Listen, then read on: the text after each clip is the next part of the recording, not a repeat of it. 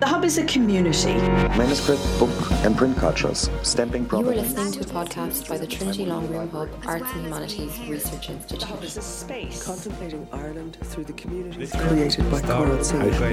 changes. The Hub is about impact. The Hub is for everyone. My name is Diogo de Carvalho Cabral. I'm an assistant professor in environmental history here at the Department of History of Trinity College Dublin. And today we have the honor of receiving Professor Edmund Russell, who will be delivering the lecture, Greyhound Nation, a Co-Evolutionary History of England, 1200-1900. And this is part of Trinity Center for Early Modern History Research Center series in association with Trinity Long Room Hub. Let me first, before making room for Professor Russell, just a brief introduction of him. Edmund Russell is the David M. Roderick Professor of Technology and Social Change and Professor of History at Carnegie Mellon University. He works primarily in environmental history and history of technology. Professor Russell has shaped those fields by pioneering the environmental history of war as a field, and he also introduced evolutionary history as a field of history. His research and teaching have won many awards, including the Edelstein Prize, Leopold Heide Prize, Forum for the History of Science in America Prize, and a Guggenheim Fellowship. Professor Russell is the immediate past president of the American Society for Environmental History and was vice president of the American Historical Association. So Professor Russell will be delivering a roughly 45 minutes talk, and after that we'll be opening the room for a Q&A session. It's our honor, Professor Russell. Over to you.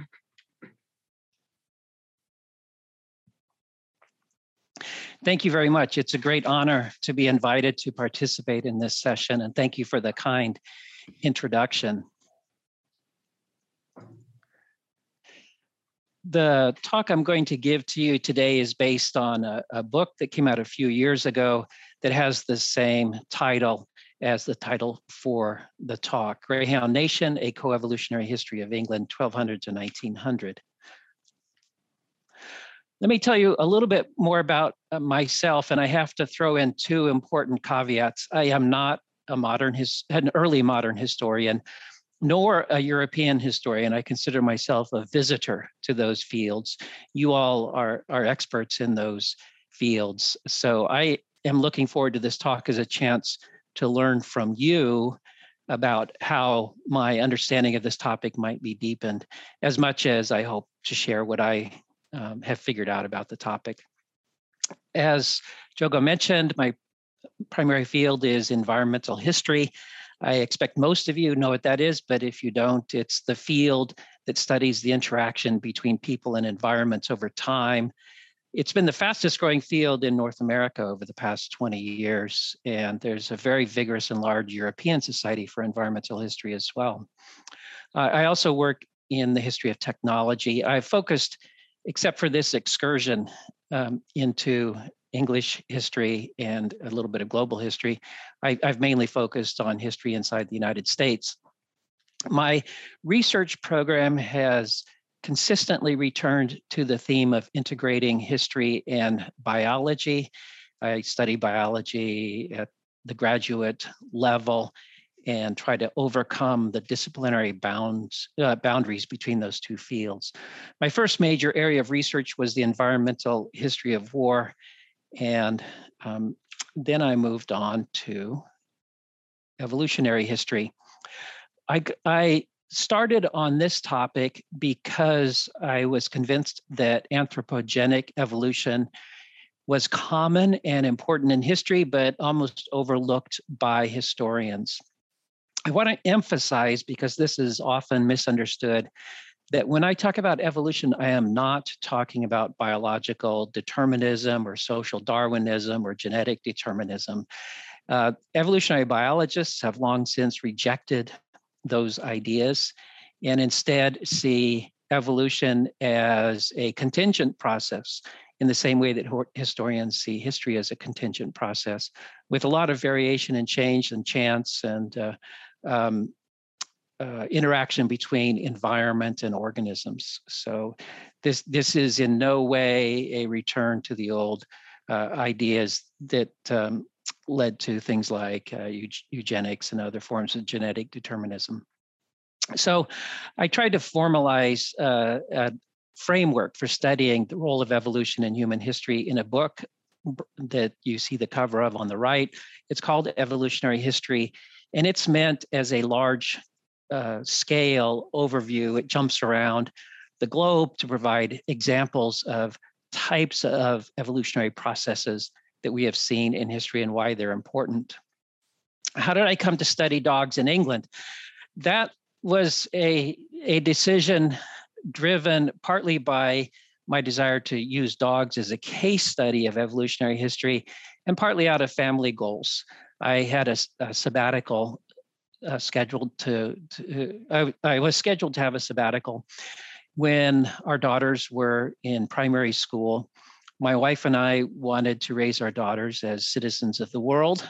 And so we wanted to take that sabbatical year somewhere else outside the United States. We thought that England would be a good place to do it. And so we spent a year in England, and I studied dogs in England. But to be honest, the primary motive was more educational for our daughters. And it was a great time. I enjoyed my visit to English history as a subject area, but I again, don't claim to be a true member of that field. So why study dogs as a case study of evolutionary history? It's because dogs are familiar. We all can recognize dogs, and we can all recognize differences among dogs. We know breeds, at least common breeds, and can recognize them on sight. Those breed differences are the consequence of human action. People have shaped populations of dogs to have particular traits. I could have chosen to study lots of other species, such as wheat, but if I talk to readers about differences between hard red winter wheat and durum wheat, eyes might glaze over and people not know what I'm talking about.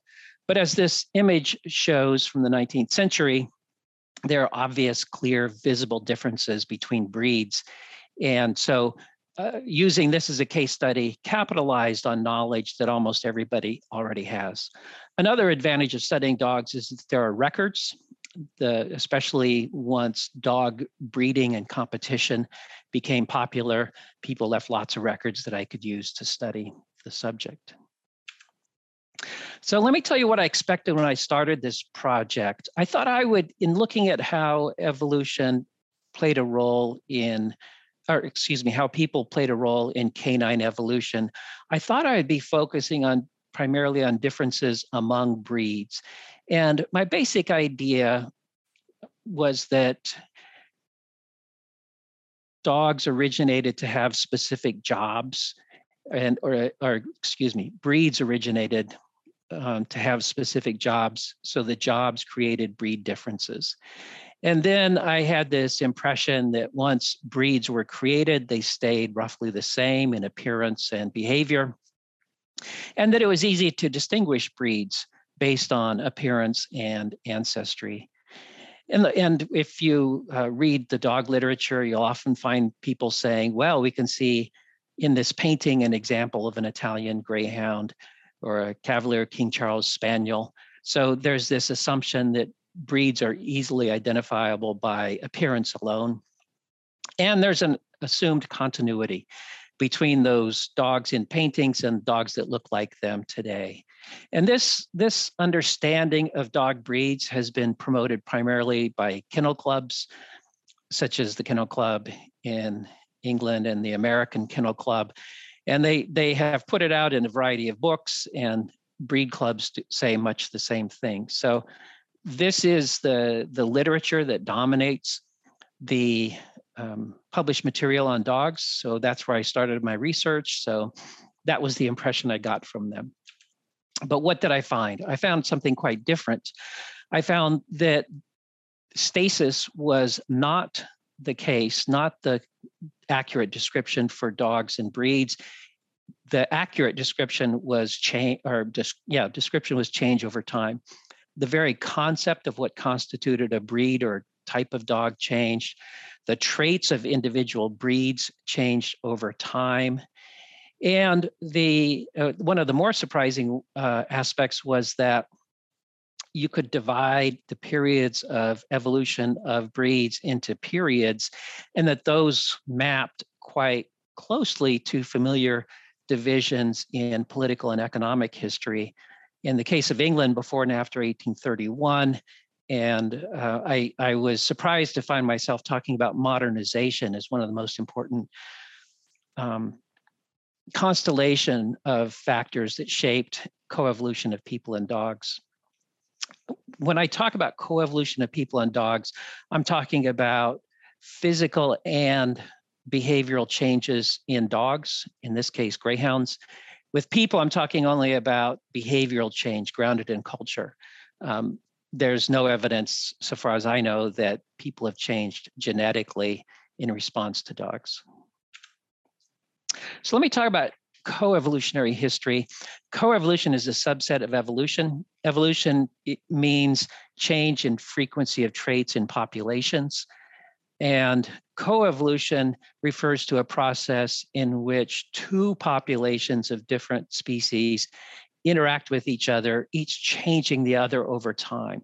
So the key idea is repeated and reciprocal change.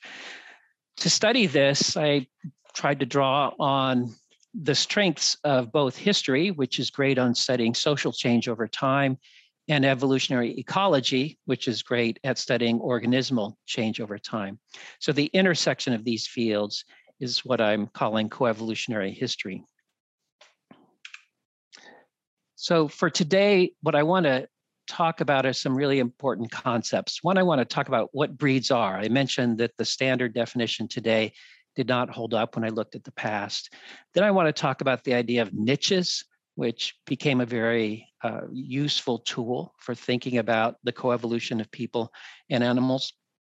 Then I want to talk about periods in human greyhound coevolution. If I were to sum up one of the biggest patterns between 1200 and 1900 for greyhounds, it's that they went from more to less variation in physical traits and in behavioral traits. That's the secular trend. So let's talk about breeds some more, go in a little bit more depth. So today's concept of breeds I call the statue theory. The idea is that dogs of a particular breed are uniform. They have nearly identical traits. They are isolated. They don't breed with members of other breeds. If they do, they no longer are a member of either breed. They're called a mutt. The idea is that they're static. They stay static because they are isolated in breeding. And you can identify a dog based on ancestry and appearance.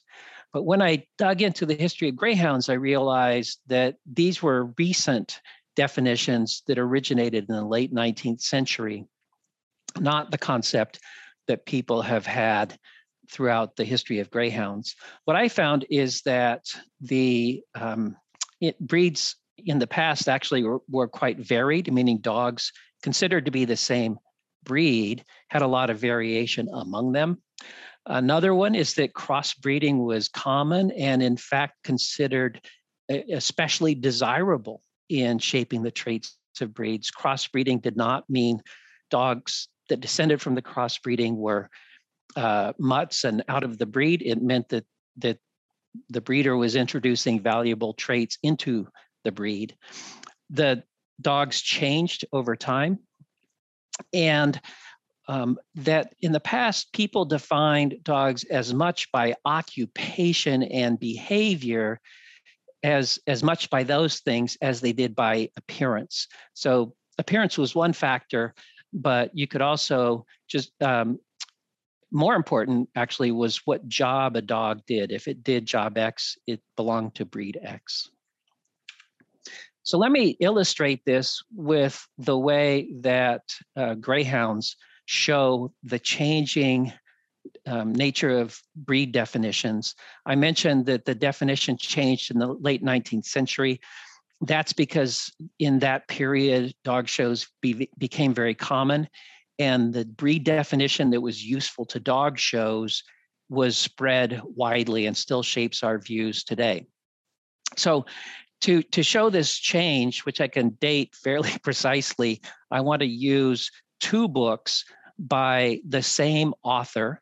One book came out in 1859, before dog shows were very popular, and another 1879, which came out after shows had become quite popular. The author was named John Henry Walsh. He went by a pseudonym Stonehenge. He was the leading expert on greyhounds in the 19th century in Britain. And what's very interesting is that in his 1859 book, before dog shows became common, he included this picture that you see on the left. And what he said is, this is a picture of either of two breeds. It could be a Scotch Greyhound, or it could be a Deerhound. They looked the same. And notice also that they had a rough coat. I'm going to come back to the idea of coat length and texture as an important trait for greyhounds. And what the key idea that Walsh said is, these breeds look exactly the same. You distinguish them by behavior. They had different jobs. So here, the breed distinction is entirely behavior. The appearance is identical of two different breeds.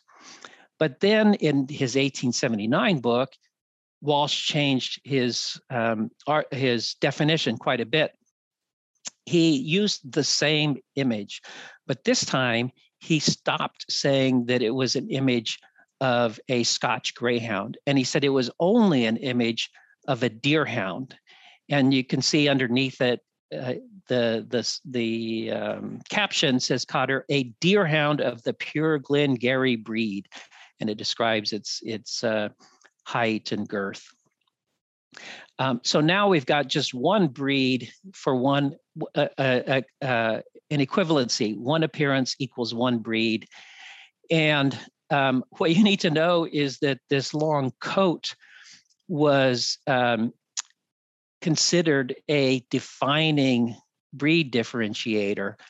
In the before shows, greyhounds often had long, rough coats, but by 1879, dog shows had said rough-coated dogs were not greyhounds.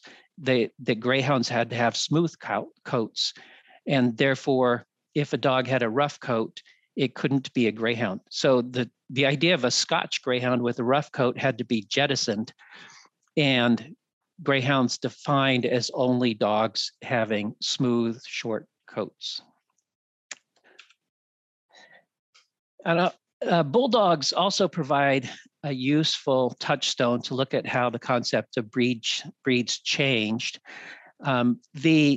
The idea that a breed stays the same in appearance and behavior is essential to the Kennel Club definition of breeds. But I want you to look at this dog, this bulldog, and flip back to an earlier picture that I showed you. Sorry, my PowerPoint's very slow today.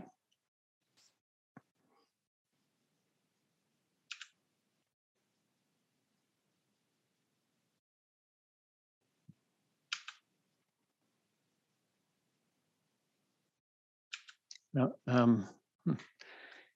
okay, there. Here you could see this dog labeled Bulldog. It has straight legs, which are long. It has a snout that is somewhat truncated, but sticks out quite a bit. And it's fairly tall. We don't have a yardstick, but you can see it's much bigger than this poodle here.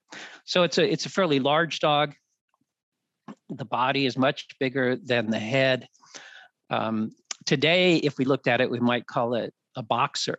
but it was labeled in the early 19th century, or well, 19th, I've forgotten the year, as a bulldog.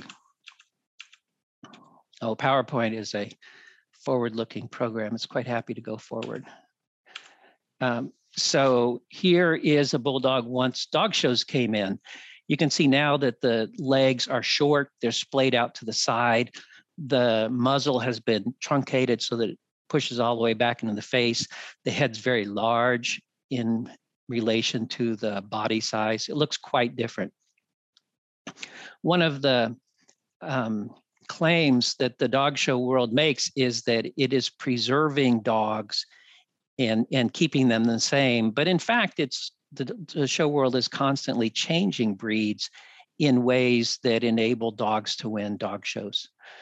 And an author in 1904 pointed out that for the show bench, which was the venue in which dog shows were held, as an object lesson of what can be done by scientific breeding for points, the bulldog is an excellent example of the triumph of man over nature, meaning people had changed bulldogs radically from the sort of bulldog I showed you a minute ago to something that looked like this. But as an example of what the dog originally was, he can hardly be considered a success. So at that time, at least some individuals were willing to say that the show world and its point system for judging dogs was responsible for changing breeds quite radically. And Watson also still had some idea of this notion that a breed should be defined by occupation. And he said the purebred bulldog, as distinct from the working bulldogs earlier, is essentially a gentleman's companion, not a fighter. Bulldogs earlier were bred to bait bulls, and that's their name. But they lost that job, and now they were pets for men.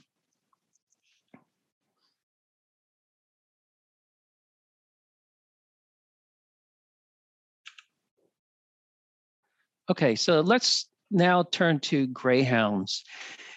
When did greyhounds originate? If you look at greyhound books, you'll read that they originated 8,000 or 10,000 years ago and have had a continuous line of unbroken descent since then. You'll read that greyhounds behave and look exactly the same now as they did 8,000 or 10,000 years ago. But I found no evidence that allows us to make those claims. There are dogs in the past that had a similar shape to greyhounds, but we have no way of knowing whether they were the ancestors of today's greyhounds or not. So I ended up deciding that the best way to define a breed was rather than assuming some sort of genetic continuity that we could not document, I decided the best definition of a breed was social rather than biological, and that a breed was a group of dogs called by a certain name by the people around them. So by that definition, greyhounds originated in England around 1200. And this is a dog from a little bit later, showing what they looked like at the time. The name is partly clear and partly mysterious. Hund is Germanic for dogs, so that's straightforward, what became the English hound. The gray part is unclear. It's related to roots for degree, and as I'll talk about in a moment, greyhound ownership was limited to people of high social degree. Some people said it came from a word for badger, and in fact, there are paintings of dogs that look like this, hunting badgers. Other people said it was came from the word Greece. There was an idea that greyhounds originated in ancient Greece. And other people said it was short for great, meaning large, because these were large dogs. I will note on this drawing, it says the greyhound, and it's referring to hunting dogs. So greyhounds in this time were hunting dogs. Okay, so we've got this group of dogs. They do have a name, Greyhound in England, so greyhound. But we do not, in fact, know the ancestry because nobody's done, so far as I know, the genetic study to see whether these dogs descended from dogs that look like them in an earlier period.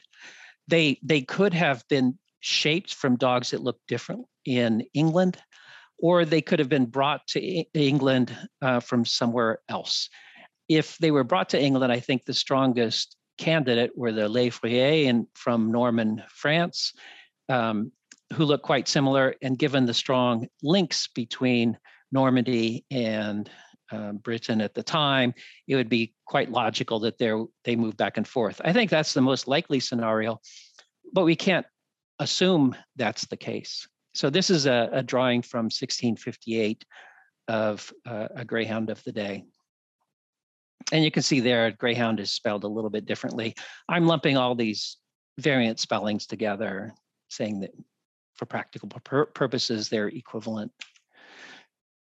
One of the surprises for me was that I ended up dividing greyhound evolution or human greyhound coevolution into two periods, where the evolutionary selective forces were different, and that led to recognizable differences in the greyhounds and the people who interacted with them. I ended up deciding that one period of greyhound human coevolution extended from 1200 to 1831, and then a modern period from 1831 to the present. So what was characteristic of that earlier period? I ended up calling it the patrician period, because only patricians were allowed by law to own greyhounds. So 1% of the population.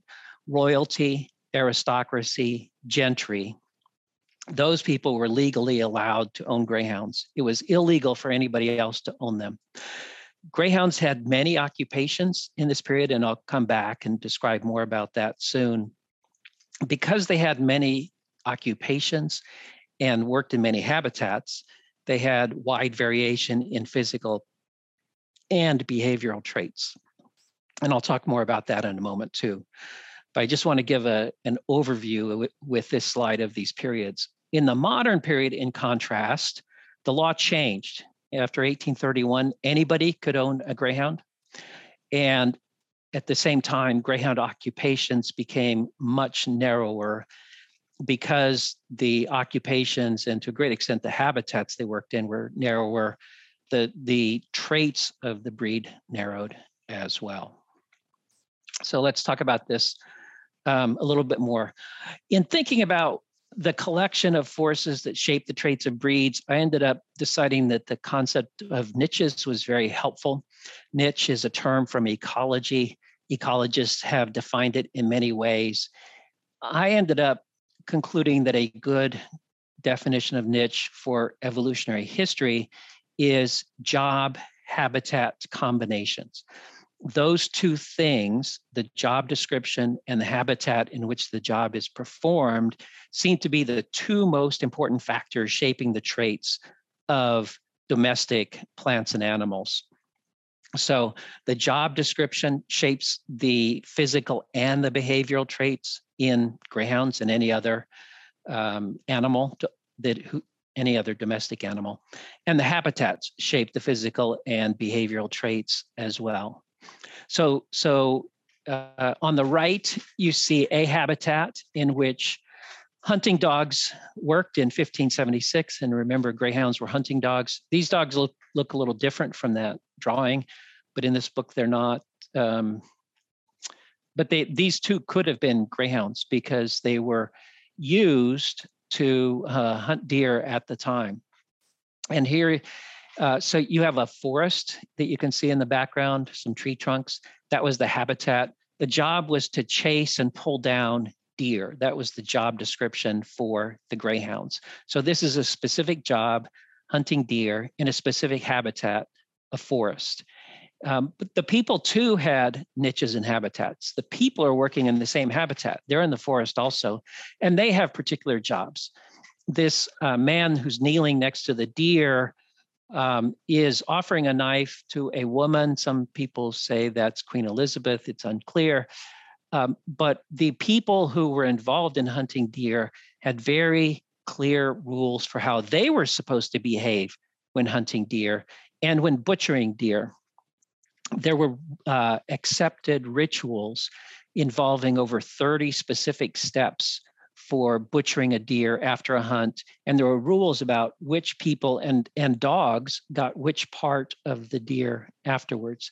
So the people had job descriptions in that habitat, just the same way that the greyhounds did. One of the big contrasts between the two periods is that there was wide variation in jobs and habitats in the between the patrician period and versus much narrower variation in the modern period. What I found, though, was that there was a transitional period within the patrician period. So it's still before 1831. It's still the patrician period, but some things changed in ways that got accelerated after 1831. So in this late patrician period is going to be the late 19th and early late 18th and early 19th century. So in the early patrician period, there were lots of habitats. Dogs, greyhounds were adapted to every single estate, each owner's estate. In the late patrician, they still had many habitats, but some were adapted to a narrower range. And the second item on this list is one of the most important. In the early patrician period, greyhounds had 10 different jobs, chasing 10 different prey animals. Whereas by the late patrician period, they pursued really only one, hares. Going back to the early patrician period, because they had 10 jobs, they were bred to have 10 different packages of behaviors and 10 different packages of physical traits. Whereas in the late patrician period, there were fewer habitats and fewer jobs, so they showed less variation in physical and behavioral traits. So how carefully tailored were they?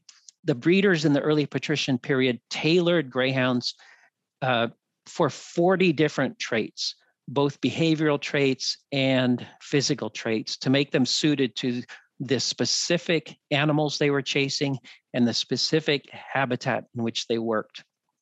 So, for example, the greyhounds that chased harts had to follow in the water, and they had to pull down the harts, which are very large animals. So the greyhounds that pursued harts were large dogs. On the other hand, some dogs were used to chase and catch rabbits at the opposite end of the size scale. Rabbits twisted and turned a lot. In order to chase them and catch them, the greyhounds had to be able to turn quickly and follow them. Large greyhounds were at a disadvantage because their momentum made it hard to stop and turn quickly. Small greyhounds could stop and turn more quickly to catch rabbits. So the greyhounds that chased rabbits were small. So there we have the two extremes of that scale of 10 jobs. The harts were the largest animals, the rabbits were the smallest, and the size of the greyhounds was tailored. An intermediate size prey was foxes. And for this, the size was intermediate for the greyhounds, and the behaviors were different. Instead of just grabbing with the teeth onto a deer and trying to pull it down, greyhounds that chased foxes learned to jump on it to pin it, because the sharp teeth of the fox were quite dangerous. And then they would shake the fox to kill it. It probably broke the fox's neck. So 3 different prey, 3 different size greyhounds, 3 different behaviors needed from them. So within the greyhound population as a whole, you had a lot of variation. And I'll talk a bit more about the late patrician period in a moment.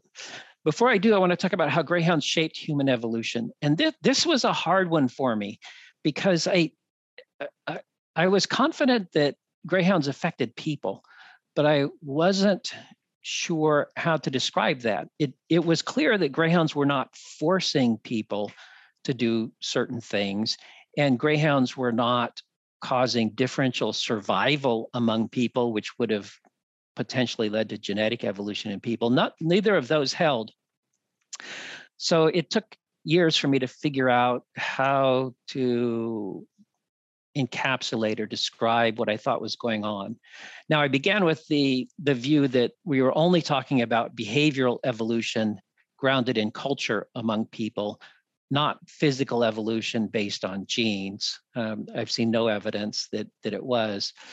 But I ended up thinking, so, well, if greyhounds weren't selecting for varied behavior through affecting survival of people, how did they affect people? And I ended up deciding that what greyhounds did was that they created opportunities for people to behave in certain ways that they could not behave without greyhounds or at least some other dogs.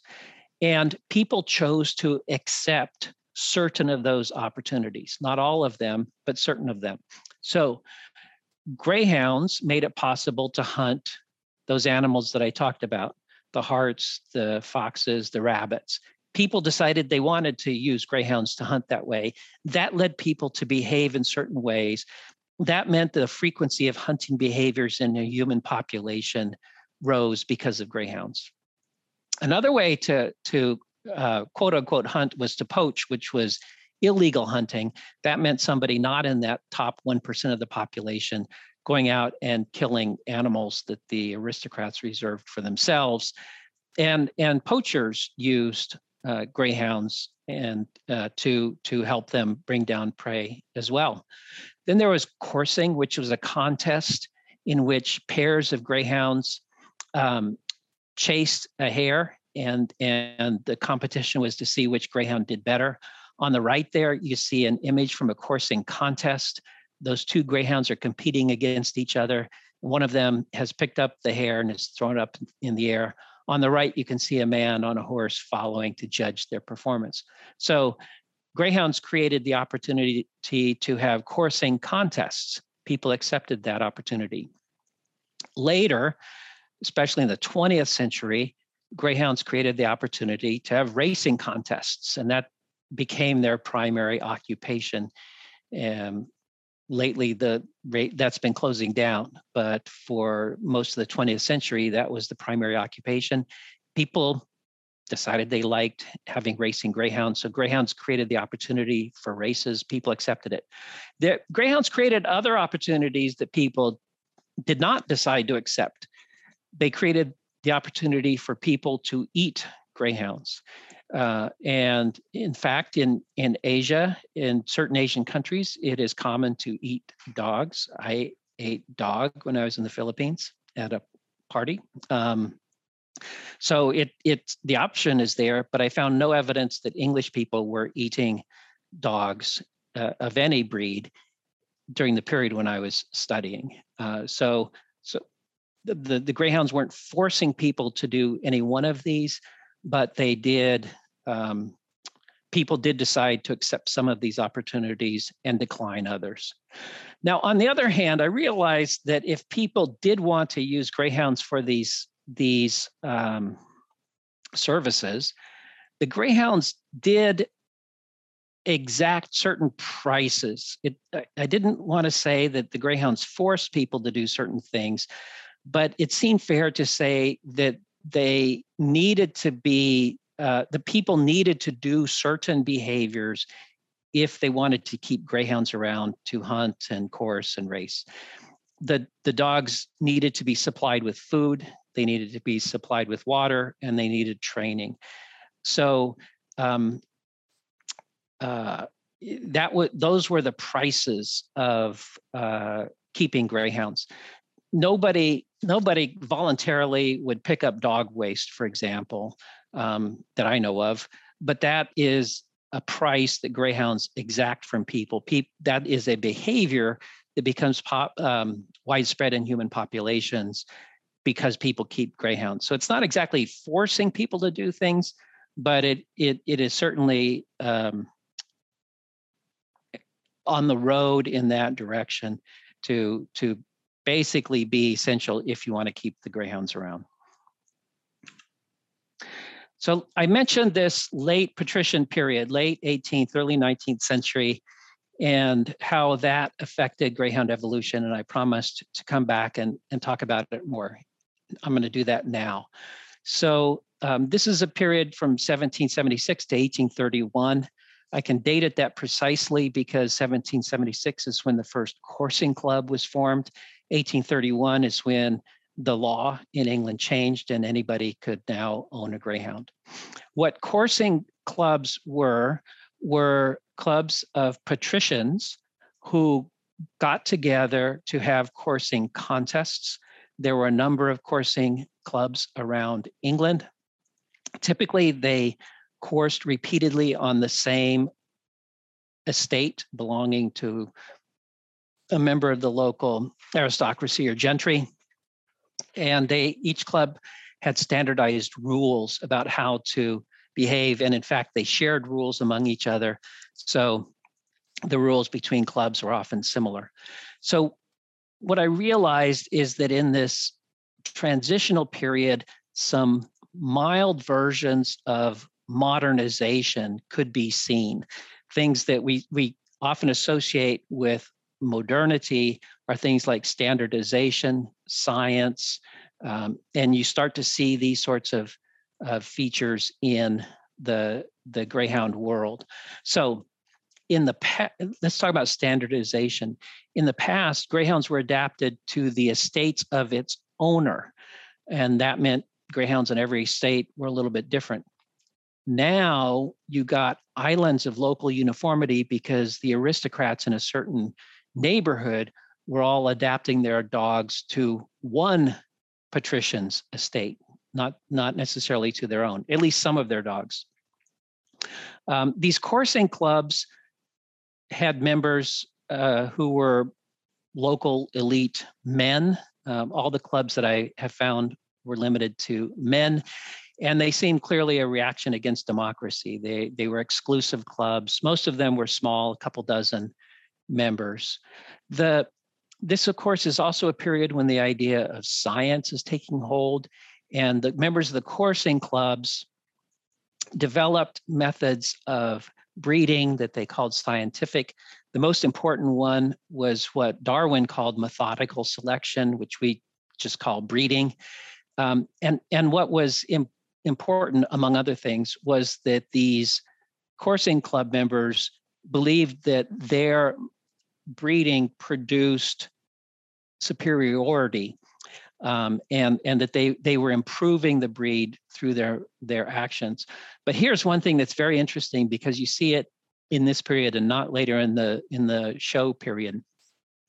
The leading breeder of the day crossed greyhounds with bulldogs, and that was considered a wonderful advance in improving the breed because it gave them more determination, more staying power. So the idea that crossbreeding pushed the descendants out of a breed was not held at the time. Now, these clubs developed the concept that greyhounds could be ranked and you could identify superiority. Before that, when greyhounds were hunting on individual estates, every individual patrician could define for themselves what made for a good or bad greyhound.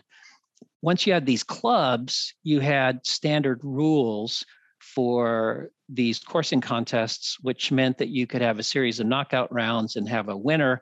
And thus, these clubs started saying that the greyhounds that won club coursing contests were superior. And then they extended it. It is, I think, quite valid to say that the dog that won the contest that day on that estate was the best dog that day on that estate. But these elite clubs of men went farther and said their breeding produced universally superior greyhounds. And the strongest clubs, there are clubs all over, but the strongest ones were in southern England. And in that habitat, short fur was advantageous. And so they started saying that longer fur, which was useful in areas that had more briars, that rougher fur was a sign of inferiority, and they labeled it Scotch and Irish greyhounds and lurchers. In the interest of Here's an example of greyhounds in different clubs that had different traits.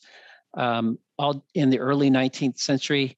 I'll just note that in the left in Newmarket, this was a club that had wide open fields, and the hares tended to run straight. So the greyhounds that did best were very large and muscular and had smooth fur. But in Yorkshire, where the greyhounds were hunting hares that turned a lot and often went into hedges, the greyhounds were smaller, stouter, and more terrier-like to be suitable in that environment. So you had one breed and one job description, coursing club rules, but the habitats were different, which meant the niches were different, which meant you had two populations and two packages of traits.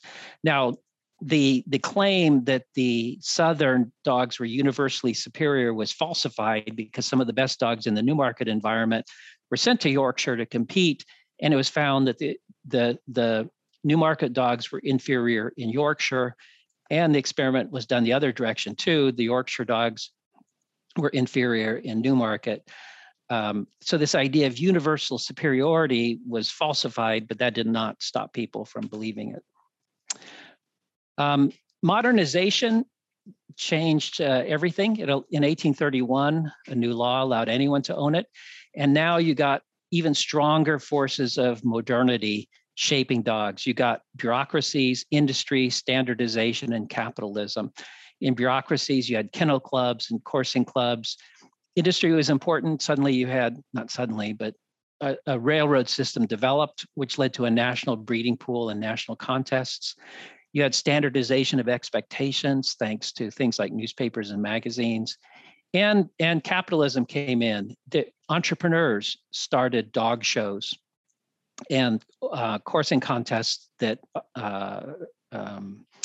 spectators came to and bet on. Over the 19th century, the niches became narrower and narrower, partly because one contest called the Waterloo Cup at a particular estate, Altcar, came to be the de facto national championship. So you had dogs from all over England being adapted to this one habitat. Also, dog shows became popular. And here, initially, the habitats were quite varied, but they became standardized indoor habitats, and standardized judging points came along. So in conclusion, what I'm suggesting is that human and canine populations have always interacted with each other in very interesting and changing ways, and they have shaped each other repeatedly and reciprocally. Breeds themselves are not statues. They have varied and changed and historically been porous rather than isolated breeding populations. To understand the forces shaping dog breeds, niches are valuable to consider, meaning a job-habitat combination. And these niches are shaped by these really big social forces that historians have studied a lot, but rarely applied to the way they affect the evolution of non-human species. In this case, modernization, things like industry, bureaucracy, standardization. We know that really shaped human life, but we've had little to say about how that shaped the traits of non-human species.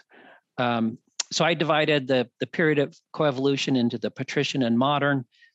Those are some of the important modern forces. And overall, what we see between 1200 and 1900 is a trend from much greater variation in jobs and habitats for both people and the greyhounds who live with them, to less variation and less porosity in the populations towards the end.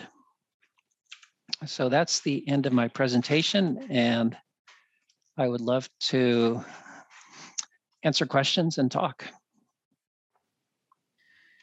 Yeah, thank you so much, Professor Russell. That was really fascinating. And I'm sure the audience is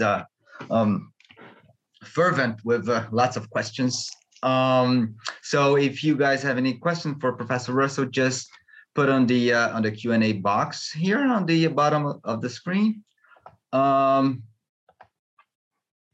the meanwhile, yeah, Dr. Susan Flavin has a couple of questions here. If you allow me, Susan, if I can ask the first one. I have one here. So Professor Russell, you commented, more than once in your presentation that this coevolution you're talking about is, on the side of the dogs, it is evolution in the strict, maybe not strict, but, in the Darwinian sense, right? The dogs did change in their corporality and their genetic makeup, right? But the human side of the equation was not changed, at least in genetic terms, right? You explained that, and this was a good argument, that the dog breeds produced by human activity, in turn gave people opportunities to behave differently. So this was a case of behavioral evolution, so to speak. And this makes perfect sense. I was just thinking that in some cases, genetic makeup of humans do change, right? I was reading the other day this piece on this ethnic group from Southeast Asia, if I'm not mistaken, the sea nomads. They're called sea nomads, and apparently they developed this technique of breath hold diving, which over the years, over the decades, even centuries, I presume, forced some physiological adaptations that apparently got encoded into their genetic makeup. And there are other cases, like, for example, people living in extreme high altitude environments, right? And I was thinking that this is something that also feeds into this human exceptionalism trope, right? The fact that humans, it is said that humans don't change genetically. Their bodies do not change. What we do change is, we shape our culture. That's what, separates us from the rest of nature, right? So I was thinking, do you envision fields of, not fields, but topics of study in which humans also, change genetically alongside, the non-human organisms they are interacting with, and do you think this, feeds into the debate of the endless debate of us being part or not of nature, or something like that? Right. Couple points. One was the idea that culture is what separates people from everything else, right? Mm-hmm, That's what you're saying. So I see it differently. I think lots of species have culture, which a simple definition would be learned behaviors. The scholars who have been studying cultural evolution have said that in this context, we can think of culture as ideas about how to behave, recipes for behavior. They get transmitted from one individual to another, and they can become more and less frequent in a population, and they can be learned, and they can be transmitted in different ways than genes. So behaviors can be transmitted from children to parents, for example, so reversing the usual direction. They can be passed among non-relatives. They can change very fast within a lifetime. Those are different from genetic inheritance, so it's different. But that's not limited to people. The primatologists are probably best known for looking at the very large role that culture plays in those societies, but also the more biologists look, the more examples they find of culture and learned behavior in birds and other mammals. And so it's clearly widespread. So I do not see culture as a unique human trait that distinguishes people from all of other species. I think we are especially, I think culture plays an especially large role in our lives, but it's not a fundamental dividing line. So that's one point. And then you were asking about human genetic evolution in historical time, I think. And you were saying that it looks like people have evolved. Yes, people have evolved in historical time. My argument here was focused on whether they had evolved in response to greyhounds. Had humans evolved genetically in response to greyhounds? I have no evidence that they have. But people have evolved genetically in response to other domestic animals, the most famous being cattle. People who have developed dairying traditions have lactase persistence, meaning that they can continue to, they have, so lactase is an enzyme produced by a gene that enables organisms to digest milk. And all mammals, of course, drink milk. And the rule is that that enzyme is no longer produced after weaning. And historically, that looks to be the case in people as well. But among certain cultures that raise cattle, the genetic signal that tells the body to stop producing lactase after weaning doesn't work. And so some people continue to produce it into adulthood. And so they can consume dairy products without any problem. And in fact, exactly how it gets turned off varies regionally. So the same trait has looked to evolve in different places, both because of dairying, but the chance genetic variation that allowed for lactase persistence was different in the two places. So that's an example of where people appear to have evolved genetically relatively recently in response to living closely with domestic animals. And probably there's some evidence of I believe, with wheat digestion and other things. So it does certainly appear that people are capable and have evolved genetically in certain circumstances. I try to be especially careful because of the history of genetic determinism being misapplied to people. I think that we have to reserve the claim that people have evolved genetically for when we really have the evidence. We can't assume that human differences are due to genes. Until we have the evidence, I think we just have to say that the jury's out. We don't know. But I am comfortable talking about cultural evolution because I have documents that show me people behave certain ways at time A and they behaved a different way at time B. So I have records that lead me to be comfortable claiming we have seen cultural evolution. Perfect. Thank you. Dr. Susan Flavin, she's saying that there is evidence in recipe books that people in the 16th and 17th century England consumed dogs. Puppy fat was used in cosmetics and in medicines. Might these have been specially bred for this? That's a great question. I really appreciate that. I did not know about those recipes. Thank you for telling me.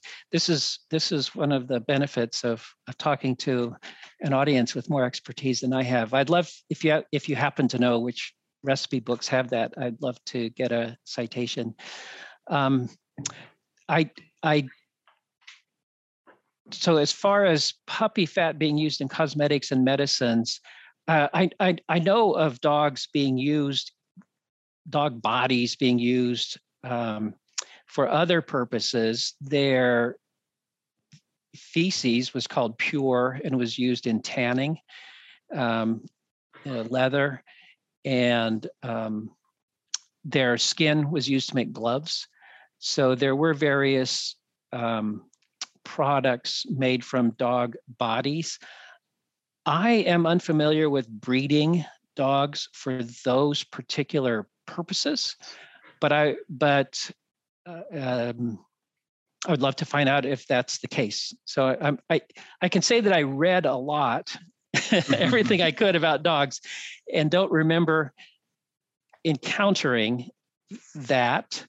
But your example about the recipe books show that, of course, we only see some of what's there, and more research can uncover new things. Great. From Andy Keefe, thank you for a fascinating talk. I was wondering if you could say a little more about how Nietzsche is compared in constructing animals and people. Would you say that animals and people were socially constructed in the same way? If not, how did the forms of construction vary? So I think they co-constructed their niches. People couldn't remember that woodcut of hunting in a forest with one of the hunters butchering, getting ready, holding a knife to the woman to make the initial cut in a deer. It was possible for people to inhabit that niche of deer hunting because greyhounds were there. So, and conversely, greyhounds could have that niche because people took care of them and fed them, trained them, and that sort of thing. So they co-constructed the niches. Are the means of constructing the niches different? Boy, that's a big one.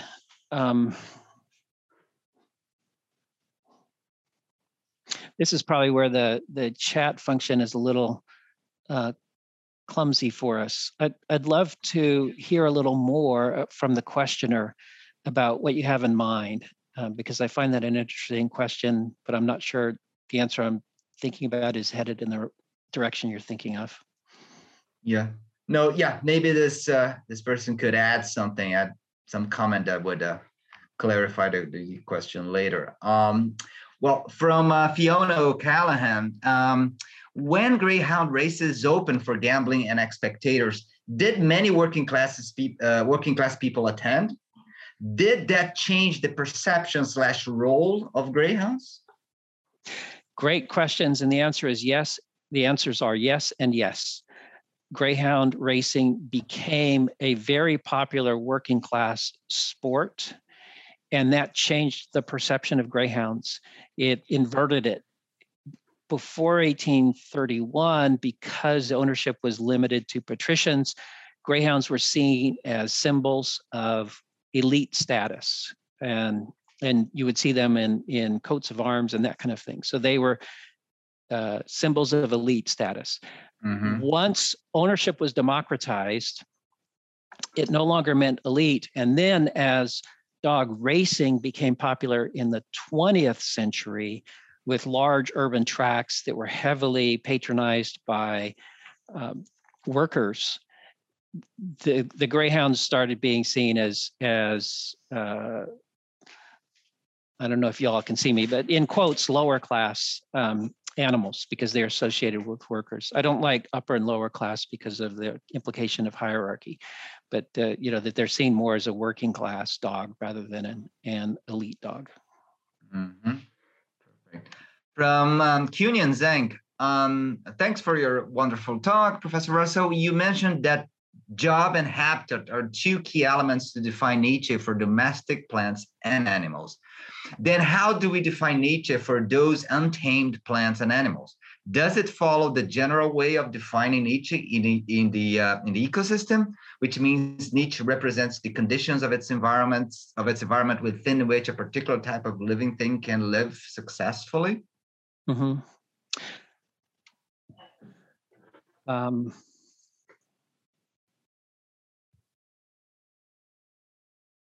So it's in the same neighborhood.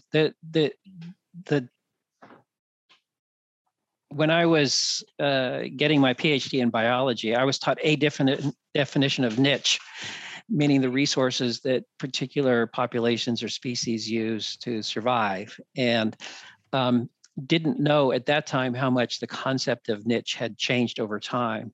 I learned later, as I dug into it more, that one of the earlier definitions of niche was actually the job description, not the collection of resources that a species needed, but rather the job that say a badger performs. That's its niche. So what I took away is a deeper appreciation of the fact that ecologists have used the word niche in various ways, and those are all potentially legitimate ways to define it. So I think the question is, what kinds of questions is the scholar trying to answer, and which niche definition provides the most analytical purchase for the scholar? And then we just need to be clear in defining it. How do I think of niches in the wild? Historically, those were less shaped by people. Today, in the era of climate change, people are changing niches, habitats all over the world. So now basically all niches are being shaped partly by people. Even the so-called wild plants and animals are now in niches partly constructed by people.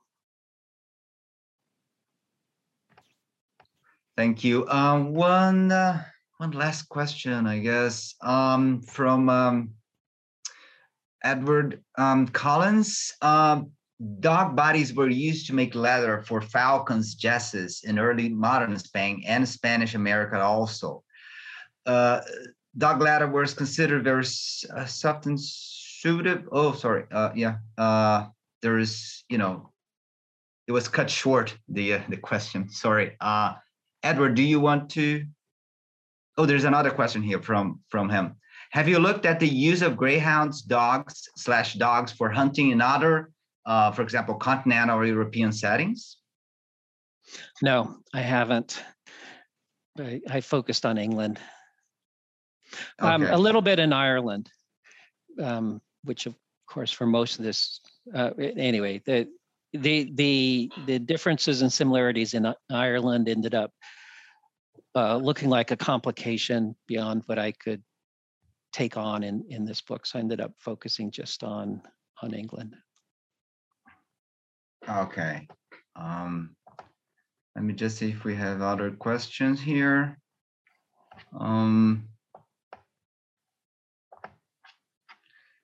Another question by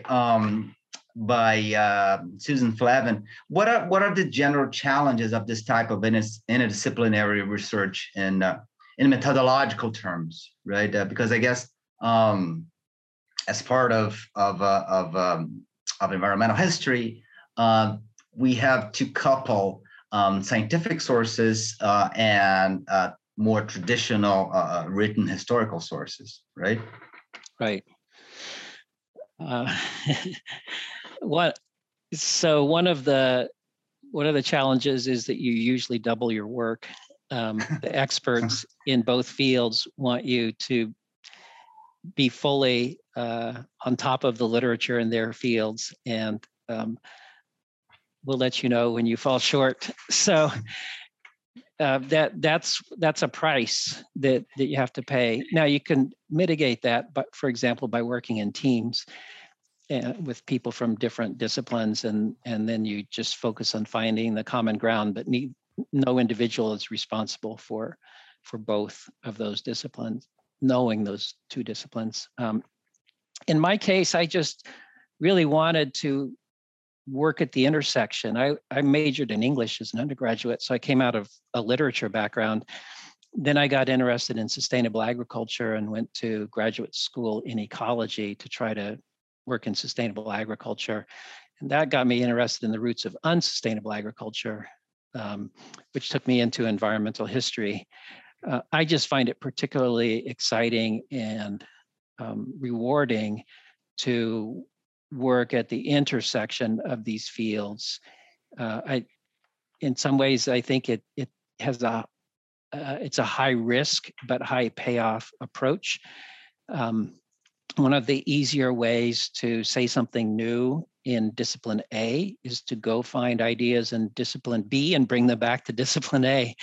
So and And some people in discipline A will object, but my experience, at least in environmental history,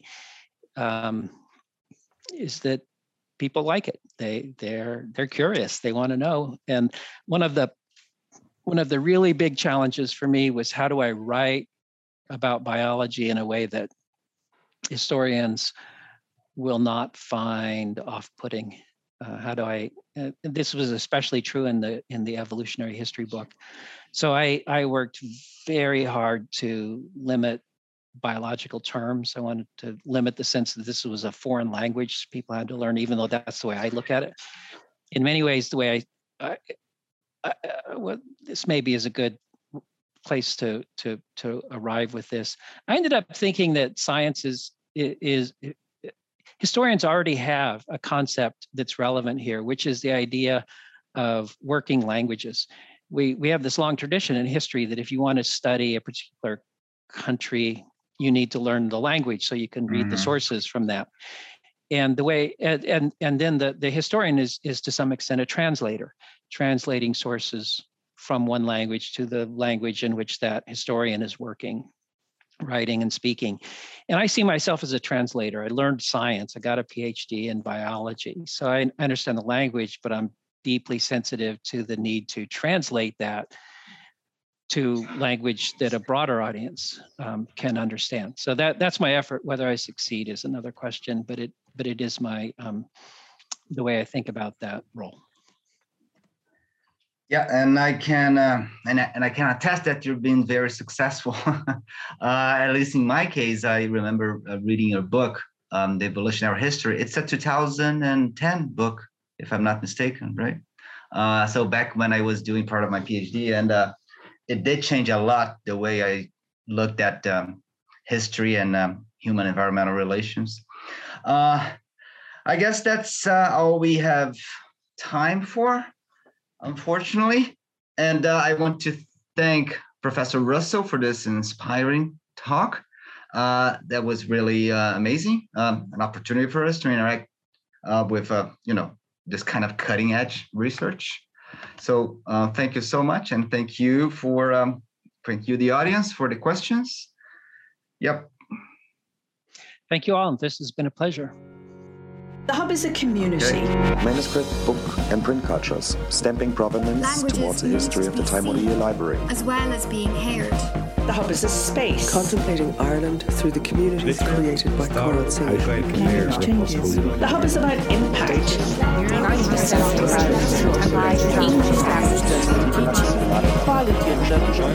The Hub is for everyone. The rise of feminism.